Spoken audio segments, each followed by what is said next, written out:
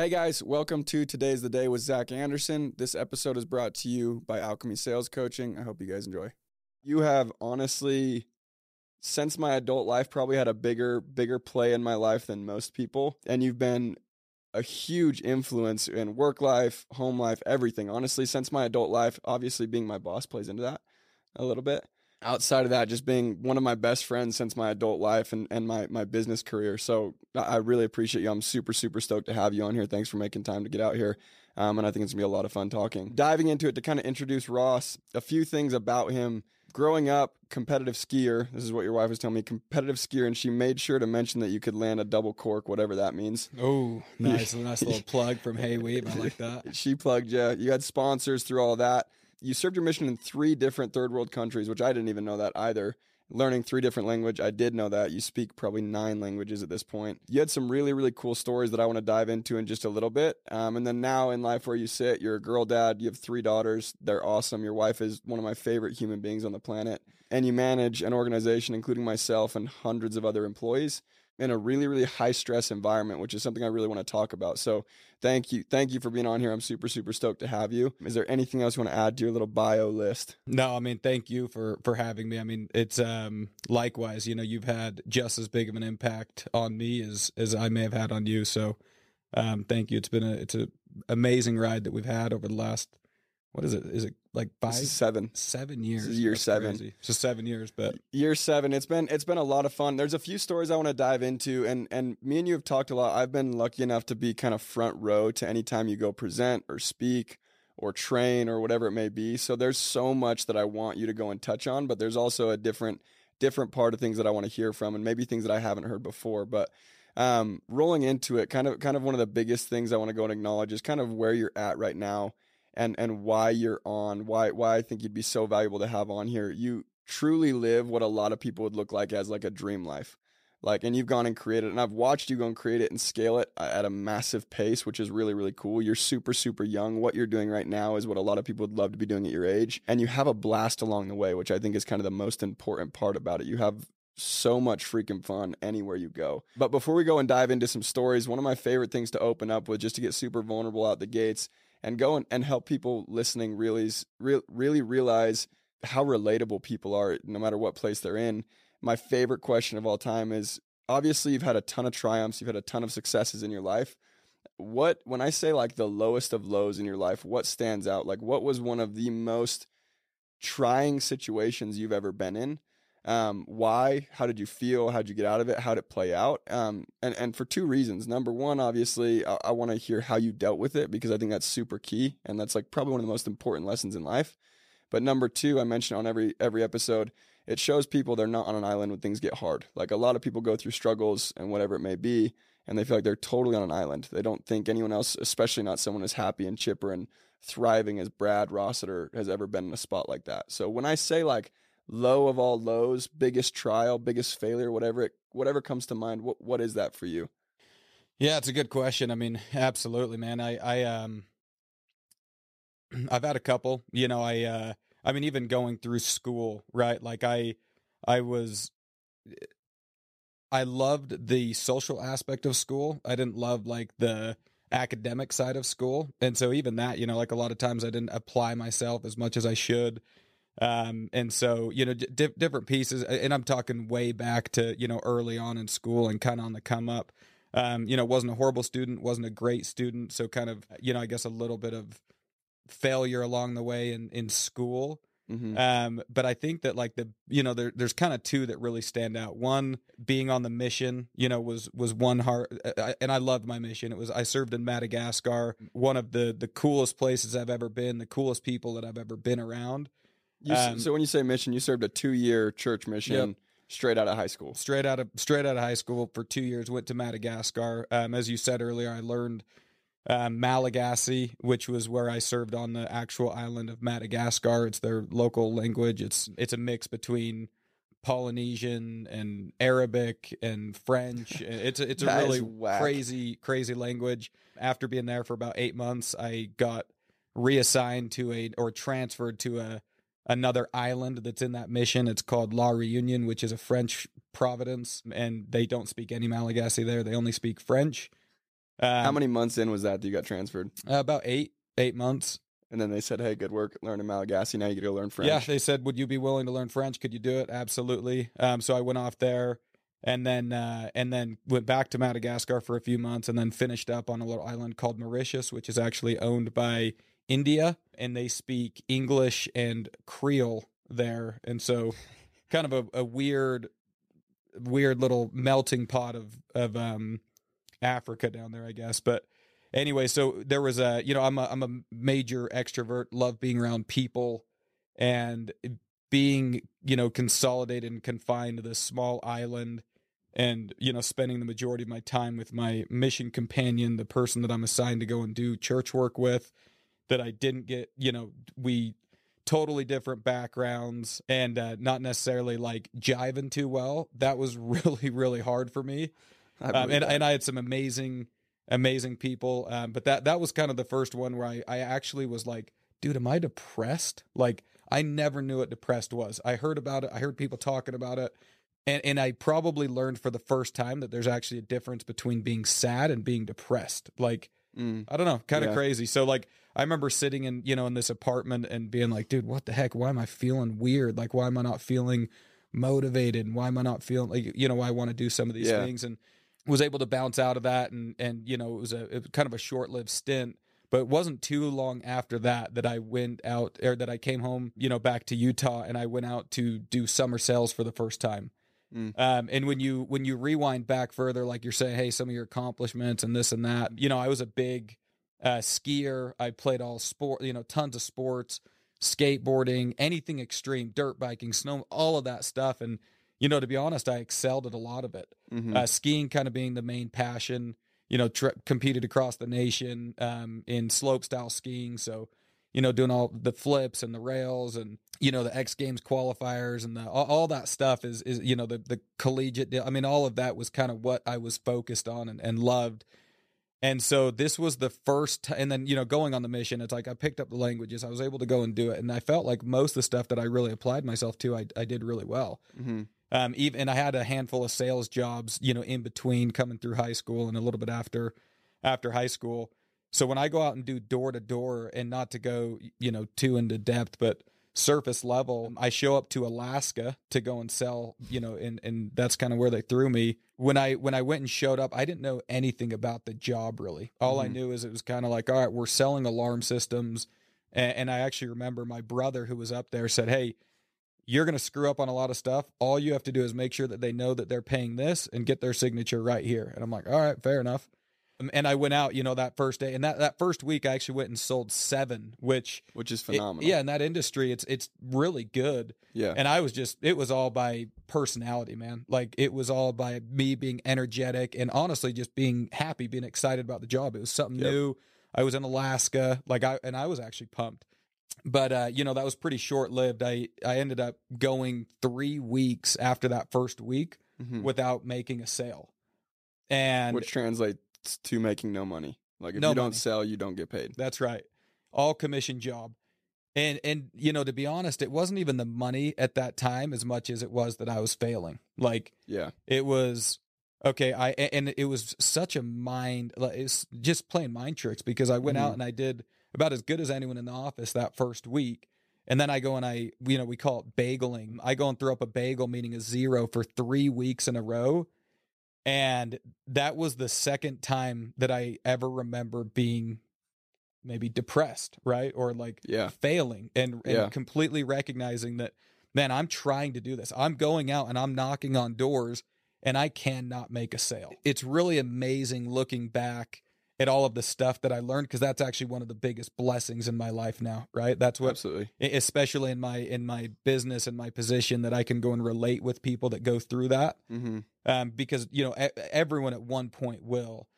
But I remember justifying everything and saying, like, I was really quitting is what I was doing. And I actually quit before I actually, come week 3 after that third week, I tried to quit. I called up my boss and I was giving him every reason of, why I was quitting and why I was going. And to me, it wasn't even quitting, actually. I want to make that you had a way of justifying it. Yeah, I was just justifying it, right? Yeah. It was not on me, it was on everyone else. Yep. But I remember him saying, "Hey, if you want to quit, you can quit." That's what my boss at that time said. And I'm like, "Quit? I'm not quitting. Like, you guys quit on me," all this other stuff. But I kind of sat there and I actually hung up the phone on him. And I sat on this curb in Galactica Avenue in Alaska. And I'm like, "Dude, I'm quitting." And I'm like, "I don't quit." Like, it's amazing that humans just hit their standards. And so to me, I'd always had this standard set of like, well, I don't quit. And so I was not going to quit.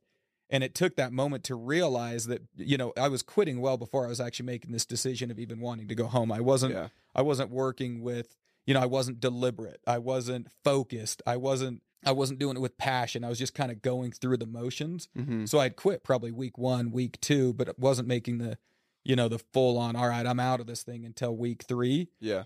And when I kind of had that wake up moment of like, okay. Ready to pop the question? The jewelers at BlueNile.com have got sparkle down to a science with beautiful lab-grown diamonds worthy of your most brilliant moments. Their lab-grown diamonds are independently graded and guaranteed identical to natural diamonds, and they're ready to ship to your door. Go to BlueNile.com and use promo code LISTEN to get $50 off your purchase of $500 or more. That's code LISTEN at BlueNile.com for $50 off. BlueNile.com, code LISTEN. Hiring for your small business? If you're not looking for professionals on LinkedIn, you're looking in the wrong place. That's like looking for your car keys in a fish tank. LinkedIn helps you hire professionals you can't find anywhere else, even those who aren't actively searching for a new job but might be open to the perfect role. In a given month, over 70% of LinkedIn users don't even visit other leading job sites. So start looking in the right place. With LinkedIn, you can hire professionals like a professional. Post your free job on linkedin.com/people today. Wow. Nice. Yeah. What you're hearing are the sounds of people everywhere putting on Bombas socks, underwear, and T-shirts made from absurdly soft materials that feel like plush clouds.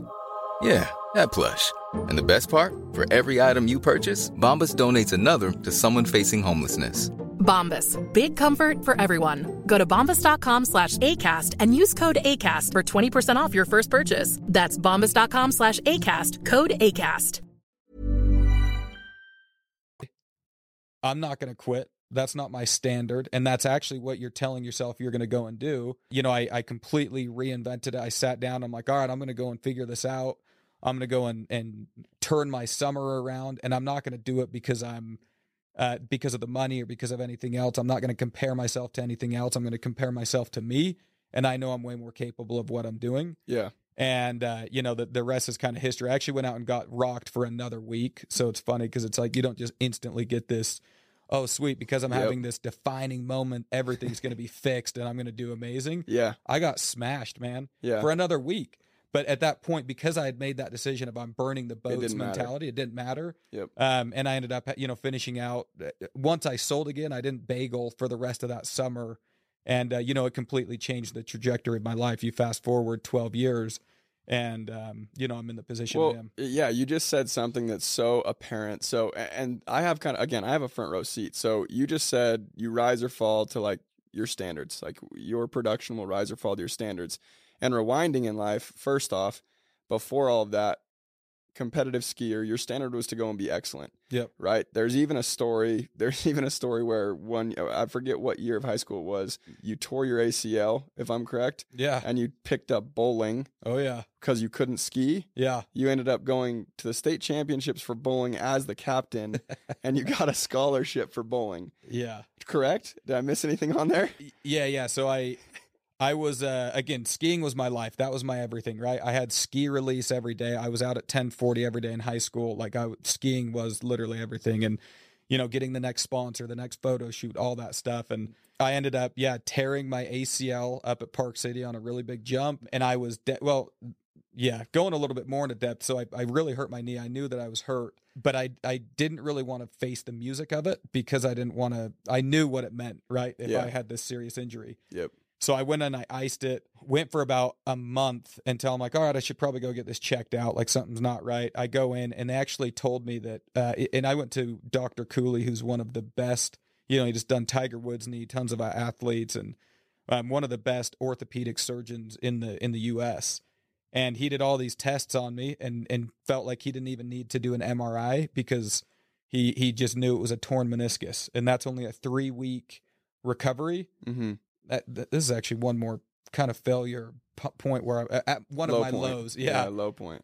So anyways, he's like, yeah, 3 weeks, you're going to be back up. You're going to be able to go and hit these competitions in Colorado and all these other spots that I'd been planning on. And so I went and got the surgery, and I woke up to, hey, I'm sorry, we completely misdiagnosed it. And when you were completely unconscious and relaxed, your knee was wobbling back and forth, and you had no ACL. Your MCL was torn, and your meniscus was torn. And so you're, 6 to 8 months.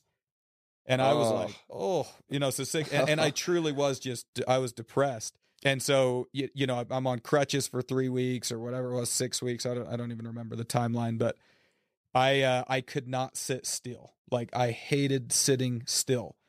And I lived next to a bowling alley. And so all my buddies that were on ski release and going skiing, that was really hard for me to swallow. And so I'm like, well, I'm going to go to the bowling alley. And so I end up going to the bowling alley. I start throwing, and I could go into a whole nother story. It's so funny, but I started, trying to curve the ball. And this like old grouchy man from the bowling alley's watching me, and he'd kind of like walk by, he'd be like, "You're cranking," which is like coming over the top of the ball. And I'm like, "What does that mean?" I'm like, "Come coach me, man." And he's like, "I'm not coaching you. I hung that up." It's like, anyway, so this guy kept walking by, and he ends up being like, "All right, you need help." And so I'm like, "Dude, we should have a bowling team for Skyline." That's the high school that I went to. They didn't have a bowling team, and we didn't have enough people to have a bowling team. And so I went and recruited people from Olympus High School, which was below us, and Skyline, and we put together a bowling team so that we could go and have enough people to compete. And I ended up, becoming the team captain. And, I had a lot of 600 series and became, a pretty dang good bowler. Never had the 300, really close, one pin short a handful of times. But, and it was all because anything that I go and really put my mind to, and, you're positive, and I say it way too often, but it'll work out type thing. And that's kind of how I looked at bowling too. I'm like, well, yeah, I'm going to go and figure this out. And it was fun. So on that, rewinding, you went like, again, touching on standards, you rise and fall to your standards. And that's a saying, but like you've lived it, like all through growing up, your standard was always to go and be the best at what you're doing. And part of it is like, frankly, like an ego thing. And then even fast forwarding, your ego and your identity is a better word for it. Your identity and your standard is like you compete in everything that you do at a sickening level. Like I'm a pretty competitive person, and it's pushed me to do a lot of things that were very uncomfortable. But like watching, like whether it be a failure at work or whether it be a setback at work or whether it be something that's supposed to be like a fun competition, like you treat it like it's the final game of the World Series every time. You're my least favorite human being to compete against and my favorite human being to compete with, like have you on my team. So my question for you is like, where did you develop that? Like, where did that start? Because it seems like I obviously didn't know you growing up, but everything I've ever heard from your wife or you or any of your friends that went to high school with you that I've been lucky enough to be friends with as well, like you have always had like this, it's like a sickening competitive nature, and that's your standard, right? And part of it as well is like you just have a standard of succeeding in general, like on your mission, going and learning 3 different languages that probably couldn't be harder to go and learn. There probably is not a combination of 3 languages that would be harder to learn. Trials, the job that's literally probably one of the hardest jobs you could go and choose to do, and then overcoming everything you've overcome all the way up from high school till now. Like, where did you develop that? Where did that come from? I honestly don't know, other than I think that I hate losing more than I love winning. Like for you, Zach, do you love winning more, or do you just hate losing more? Like, I hate losing. You hate losing, right? Yeah. So for me, I hate losing. And obviously winning feels really, really good. And from the very beginning, like in competing in anything, I maybe it has to do with having 2 older brothers, that always pushed me. Maybe it had to do with, with confidence, which I think that from a lot of people always ask, well, where do you get your confidence? And I honestly don't know, other than, I try and keep promises that I make myself. I really do. I think that competing against people is a really good thing, but really you're just trying to like do the best that you can possibly do and compete with yourself. Yeah. And it's amazing like what people are capable of doing. You know, it really is. My parents always, you know, my mom in particular always, you know, maybe these positive words of affirmation, like told me how amazing I was and how handsome I was and how good at everything I was and all this stuff. And I remember her writing like the Christmas cards, and she took so much pride in our success. And I think that, you know, for me, it was always like, man, this feels good to like, you know, to uphold these things that, and these kind of standards that other people place on you. Yeah. Maybe it's coming from a point of not wanting to disappoint people. I don't know, but it feels good to just win. Yeah. And compete. Yeah. And I don't really know where it all comes from. So one thing that I think absolutely every person listening can relate to or struggles with at some point is self-confidence. And one of your superpowers is absolutely your self-confidence and how you look at yourself, how you present yourself, how you carry yourself, even when things are going wrong. So my question for you would be like, what's the most important lesson you've ever learned or ways to go and accumulate self-confidence and have the highest self-confidence and bring yourself at the top level everywhere you go? Yeah, good question. So I think that there's a lot to that, you know, and kind of unpacking that a little bit.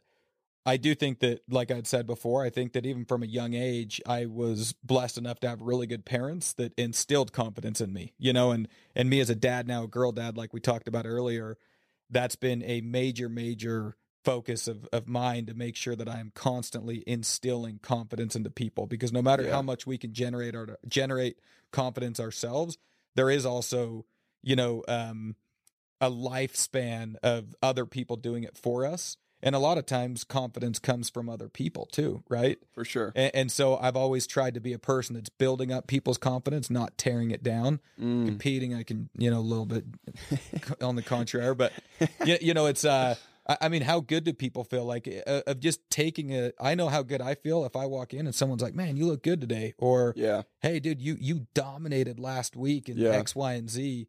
And so, like, being that person, that's who people want to be around. And the flip side, that builds your confidence. 100%. Yeah. Like, when people want to be around you because you're always building them up, that builds your confidence. Now people want to be around you.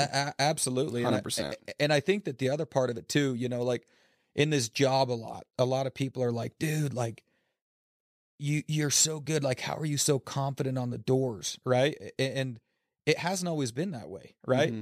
These guys only see the final product, the polished version of Brad Rossiter on the doors, or as the senior partner of the region. They didn't see the Brad Rossiter that tried to quit on Galactica. They heard about him, but they don't see that guy.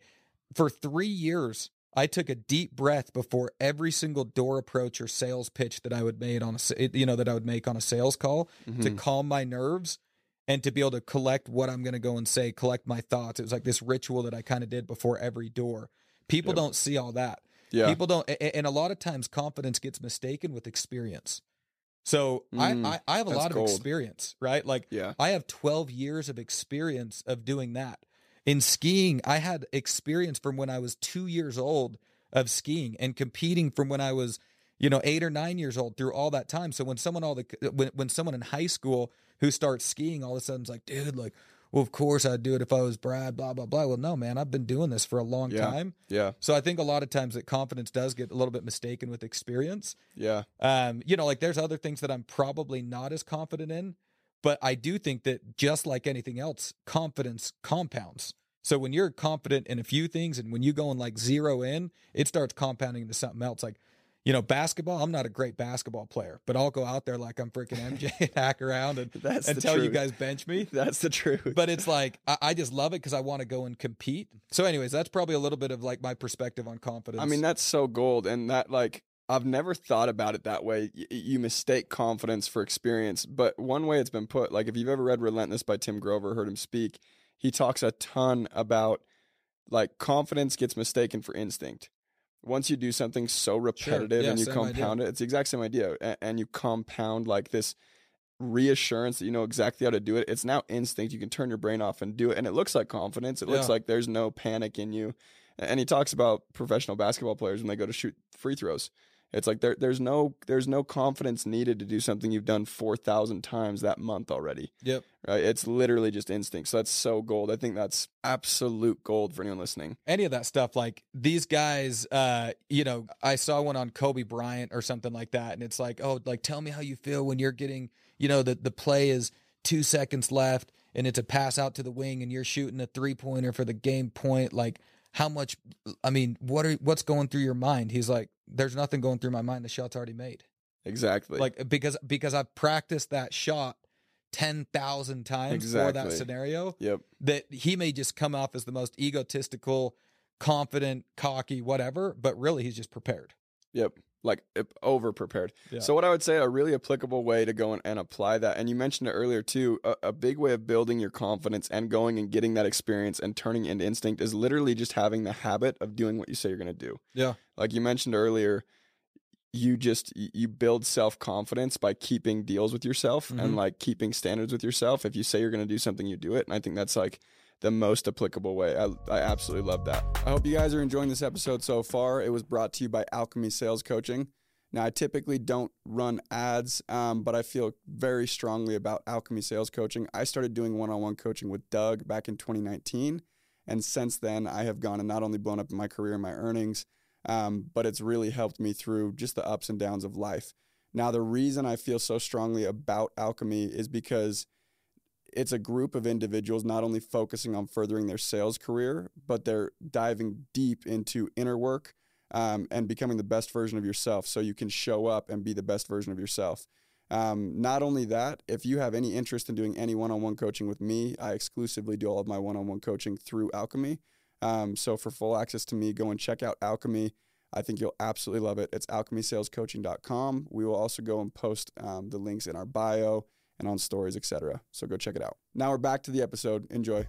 So another one of your big like superpowers, and this has been the most apparent, so probably the most impactful thing you have done for me since starting my business career, because we work in a really high stress environment, and you know me. We have probably bi-weekly conversations where I'm absolutely stressed, rightfully so, might I add, that I'm stressed for a good reason, and your response is always like, yeah, dude, it'll work out. Like, and I kind of hate the response, but it literally is your superpower. So 2 things you're absolutely unreal at since meeting you and since being a part of your organization. The first thing is you handle stress incredibly well, probably too much sometimes. You don't even let it get past your surface, and I'm curious as to how you do that. And then the second thing, and probably the more influential that I've gone and taken into everything that I do, and I talked to another guest about this when they were on, is everything you do, you make it so damn fun. Everything you do. I remember I was on a work trip, and what a work trip looks like, my first work trip ever. We flew into a small city in Colorado in the middle of winter. It was probably between 10 and 20 degrees every day and blizzard. And what my job consisted of was getting dropped off for 8 to 10 hours with no idea of when you'll be back. And I wandered around a neighborhood knocking on doors. And I literally remember you picked us up in a rental car and you were drifting this freaking Escalade. We were terrified. That was the same trip you got a ticket, actually. But you literally made everything throughout the entire trip a blast. Like dropping me off was a blast. Going to the gas station to get our energy drinks, that was a blast. Like everything was fun. And now I've seen you do that in everything that we do.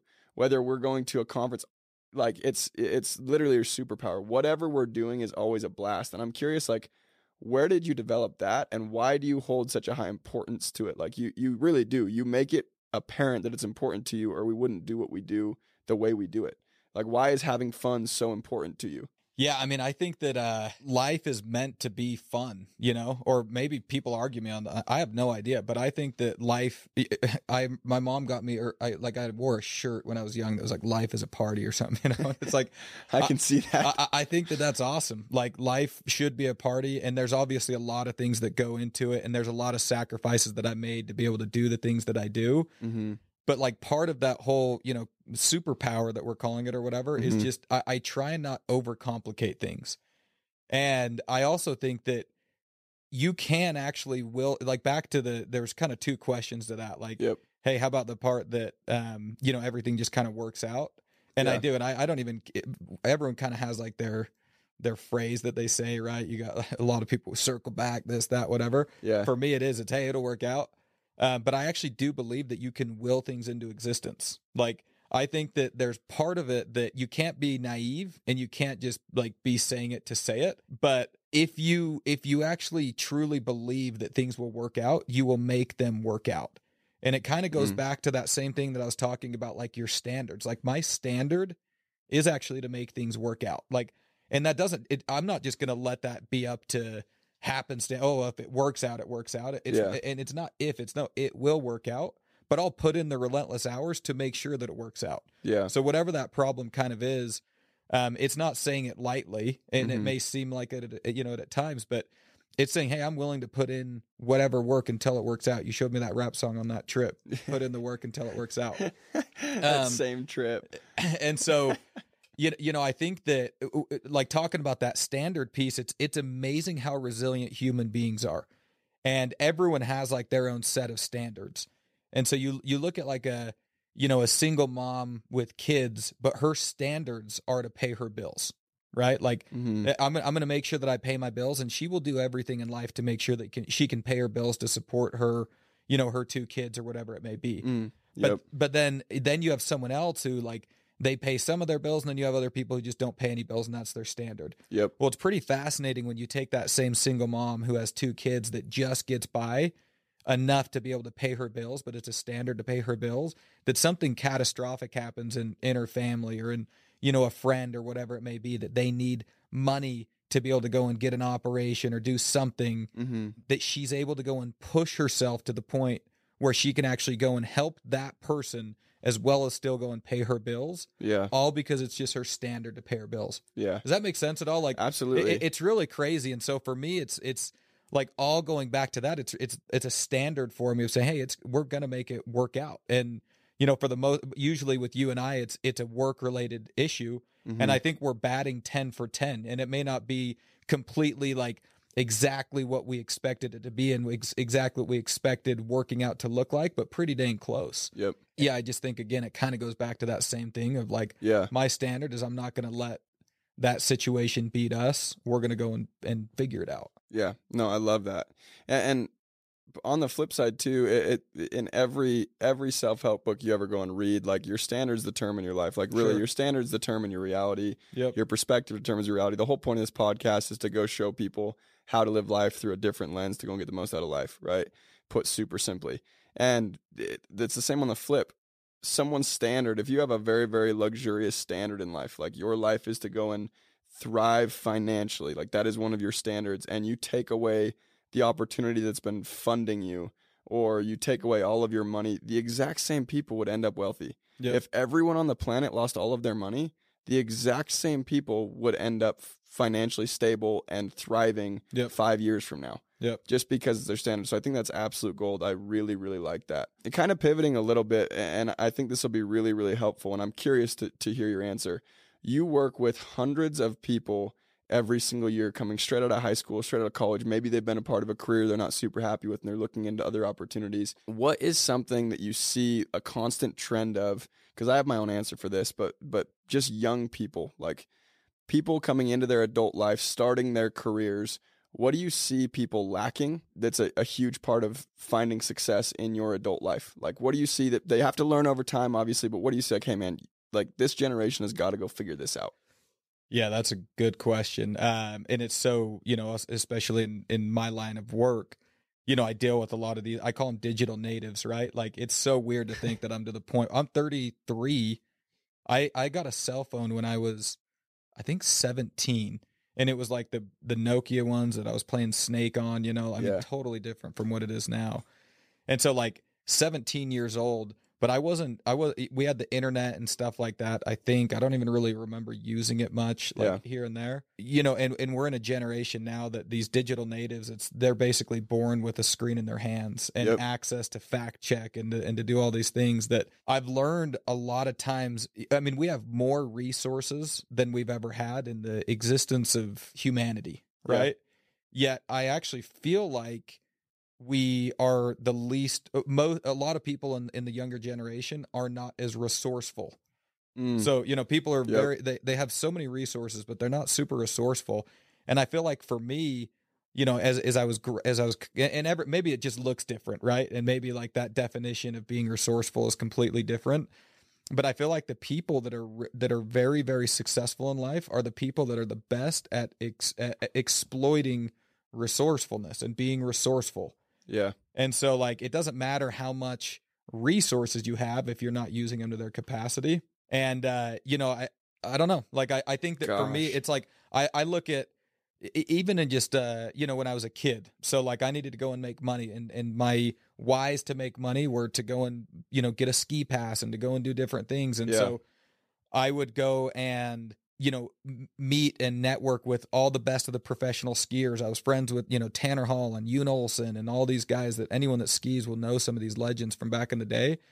And they would get, they were sponsored. This is before I had some sponsors and things, and they were sponsored skiers by Oakley and Armada and all that. And I would buy their clothes from them from the year previous, and then I would go and sell them. Yeah. And I would be like, dude, you want Tanner Hall's coat that he wore in X, Y, and Z? Yeah, buy that. You know what I mean?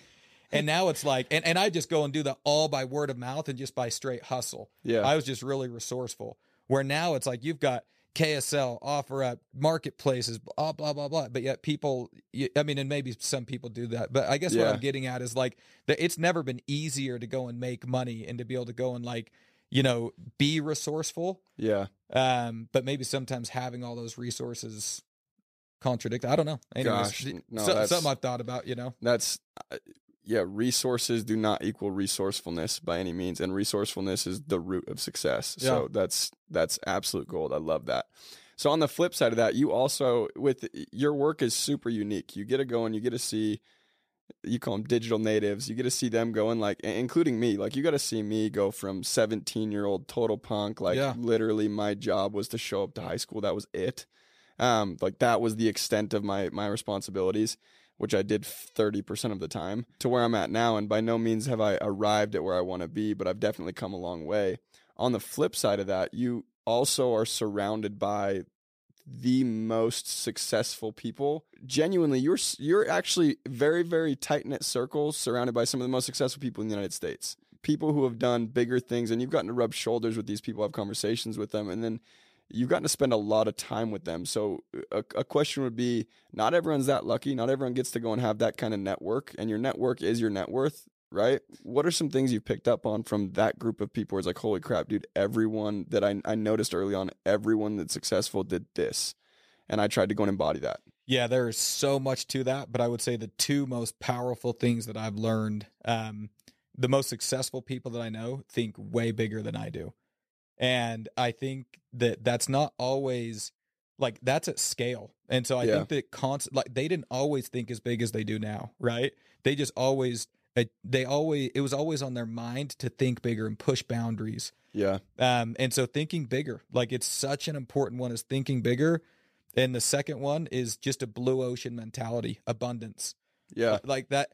I've always actually lived a pretty abundant lifestyle because it feels good. Like, I love how you feel, living is giving, all that stuff. And I could never, it's taken me probably until, my 30s to recognize that lifestyle that I was living. But that's been something when I say life is a party, I don't want to be doing that by myself. I want to be doing it with all my friends. Yeah. And I want to be doing it with all the people around me and all the people that I love and all the people that I don't even know yet. I think that that's super fun. Yeah. And so I think that really living, an abundant lifestyle and giving back to people and giving to people, and that's not always, monetary or you don't have to go and be rich to live an abundant lifestyle. Yep. That's that's a positive consequence that usually happens if you live that lifestyle.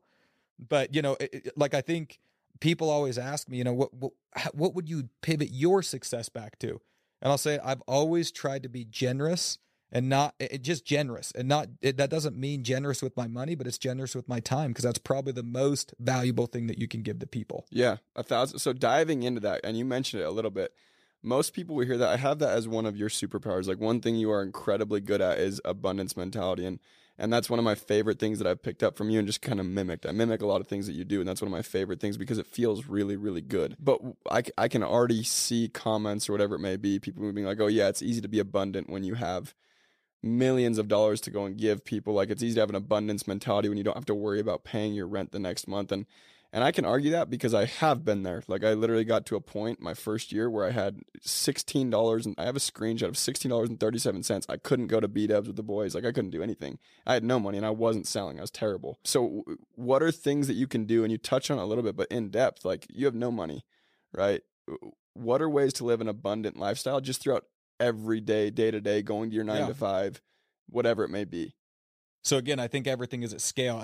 And most successful people will have that story of where that defining moment was, or like, you know, they're maybe rock bottom. I think we've talked about this. I've got a screenshot of my Wells Fargo in 2011 that I had $27 on. It's actually an Instagram post. We used to post way cooler stuff on Instagram. Yeah, I've seen that Instagram post. I like that. It's an Instagram post, and it's really fun. So I was going to school. I had no money. I was going to college, living in a house with a bunch of buddies. I remember going to Windover one time with no money. I went with the boys just to go, and one of the guys got up $5, gave me $5, and I turned it into like $150 to pay for rent.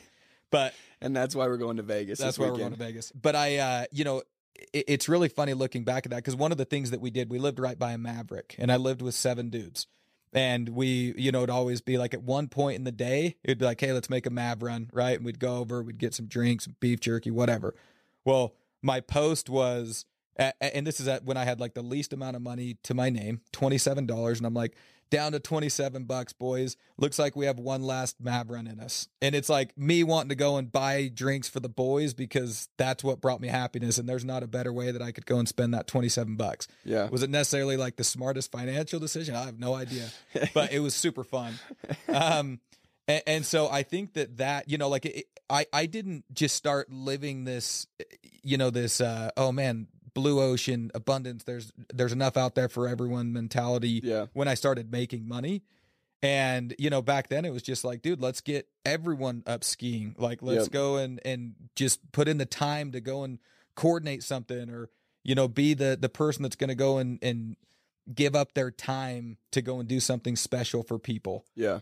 And so, I think that that's actually the most valuable thing that you can do is actually give your time. Yep. It doesn't have to be money. It doesn't have to be resources. It doesn't, like, those are all perks. Yep. So yeah, I think that just being generous, being a generous human being in whatever way you can. And so one thing you've always said since I started, because we have a lot of opportunities to give within our work, and one thing you've always said is give until it hurts. And I think that translated to me really early, before I had any money to give, anything to donate on that front. And it was very, very to scale. Like, give until it hurts means it's to scale. So as you have more to give, like, you can go and give way more. I give way more now than I used to, but it hurts just as bad as it used to, right? Like, give until it hurts, give until it's like, okay, wow, it's like, that's a lot. And I think that translates and this could be just speculation, but as you go and put out, you get back 100%. And I've never, ever, ever regretted going and giving either my time, donating money, just helping somebody that needs help, or helping someone feel included that's not included, whatever it may be. Right. Yeah. And I, what you said, and it's actually off topic from what you're saying, but it sparked another thought. Like, it wasn't me that obviously said, hey, give until it hurts. It's just something that I've heard that resonated with me from my mentors and the people that I've worked with. Yeah. And I think that a lot of times, when people, they, on like the whole confidence piece or being like egotistical, I'll tell you, like, I may be confident, but I try and be extremely humble and listen to what people are doing that are successful. Yeah. And a lot of times people get too prideful, and that gets in their way of going and being successful, because they want to go write their own story, and they want to be the man, and they want to do all this stuff. Like, for me, it's been, we've all heard the success leaves clues, and it absolutely does. Yeah. I've just done a good job. I've been in a good system. I've been around really good people. I've been around an amazing network, and I've just tried to do a lot of those things that they were doing. And it looks to me like they live very, fulfilling lives. Yeah. And as long as you're progressing, because that's obviously the most important piece in life, is just progress. If you see progress, you're going to have fulfillment. Mm-hmm. But anyways, just when you said that, it's like, I've tried to be a sponge just like you have.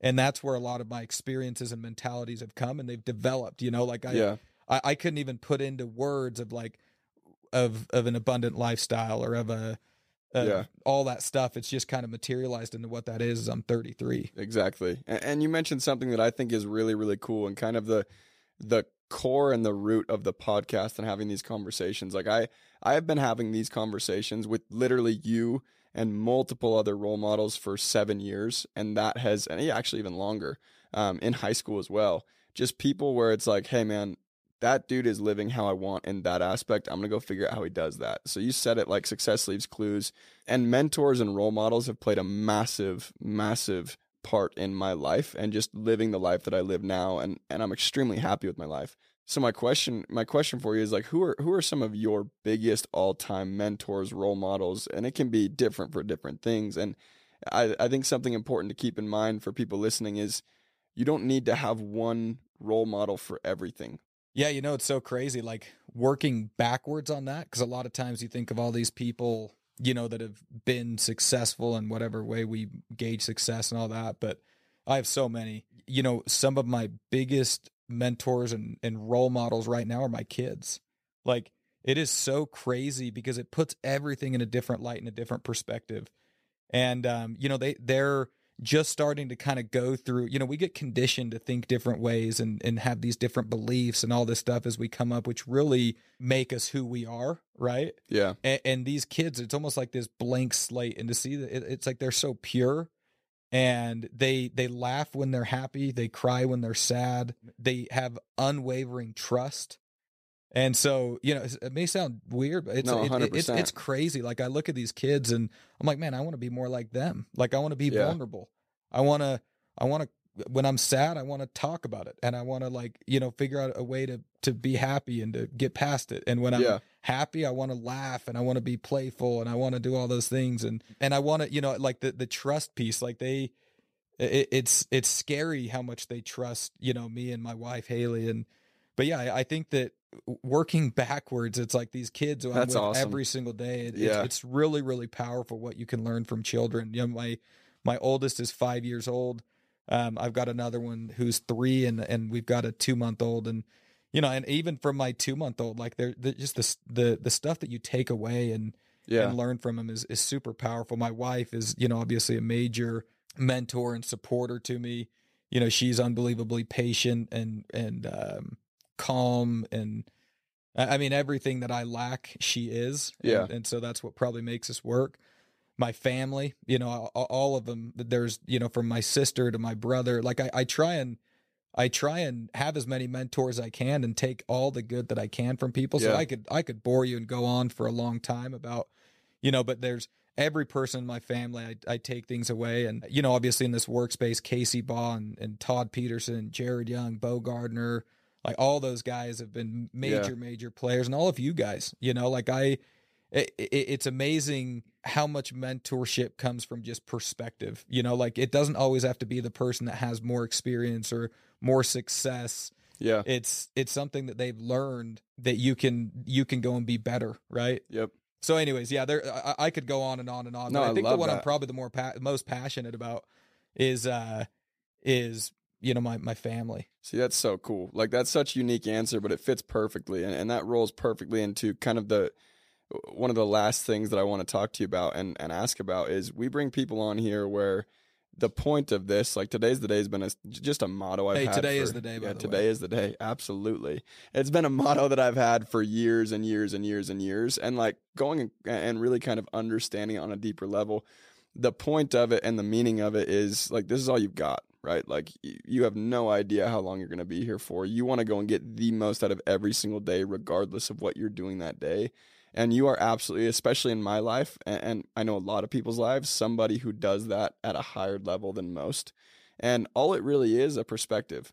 Like, if you look through the lens of like, today's the day, every day, you are going to go and get so much more out of your life, however long your life may be, than if you don't. Yeah. Then if you get stuck in this mundane routine of just, oh yeah, another day, right? Like, tomorrow's going to be a repeat of this one. But if you really do go approach it, and you do a very good job of that, my question for you with that is, where did you go develop that innately? And maybe you've never thought about it. Maybe you never really realized you do it, but you absolutely do it, right? And how do you go and live by that motto? Today's the day. How do you go and really embody that in your every single day? Yeah, no, I mean, I love the today's the day and seeing all the hype in this podcast. Like, I think it's so powerful for people, because even just being reminded, like, and having a constant reminder that today's the day, man, like, we're going to go tear it up, and talking about it and, making it important, and so congrats to this whole thing. I think it's awesome. But I think, thank you. And it goes back to a lot of the other stuff that we've talked about. In most people just kind of see this, the final version of it at that time. But a lot of that stuff takes effort too. For me, it's a lot easier to just sit at the house and do nothing, you know, and even as it's a thing that I'm constantly trying to balance as well, you know, because I know that, hey, if I go and get all the kids into, you know, if I go get all the kids in the car and we go to the aquarium, it's going to be way more fun than if we're going to sit home. Yeah. But it's not always the easy thing. It's just always worth it. And so I think that recognizing to really be deliberate that today is the day, and to have an emphasis on, hey, I'm going to make life fun. I'm going to be disciplined.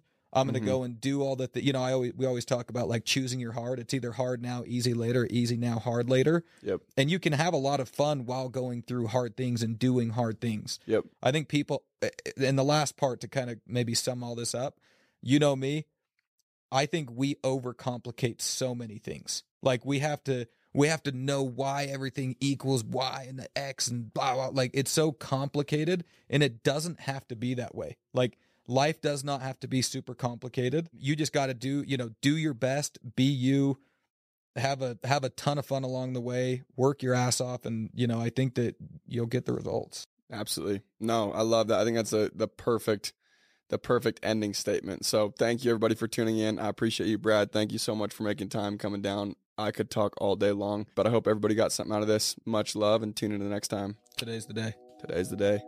Thank you guys so much for tuning in today. As always, it was a blast for me. I hope you got something out of this. If you got something out of this video of value, share this with a friend, and please go show your love. We're on all streaming platforms, including YouTube, Spotify, and Apple. Any ratings, comments, likes, shares, they go a very long way, and they make it so I can keep doing these things for you, and I would appreciate it greatly. So please go share with a friend. Until next time.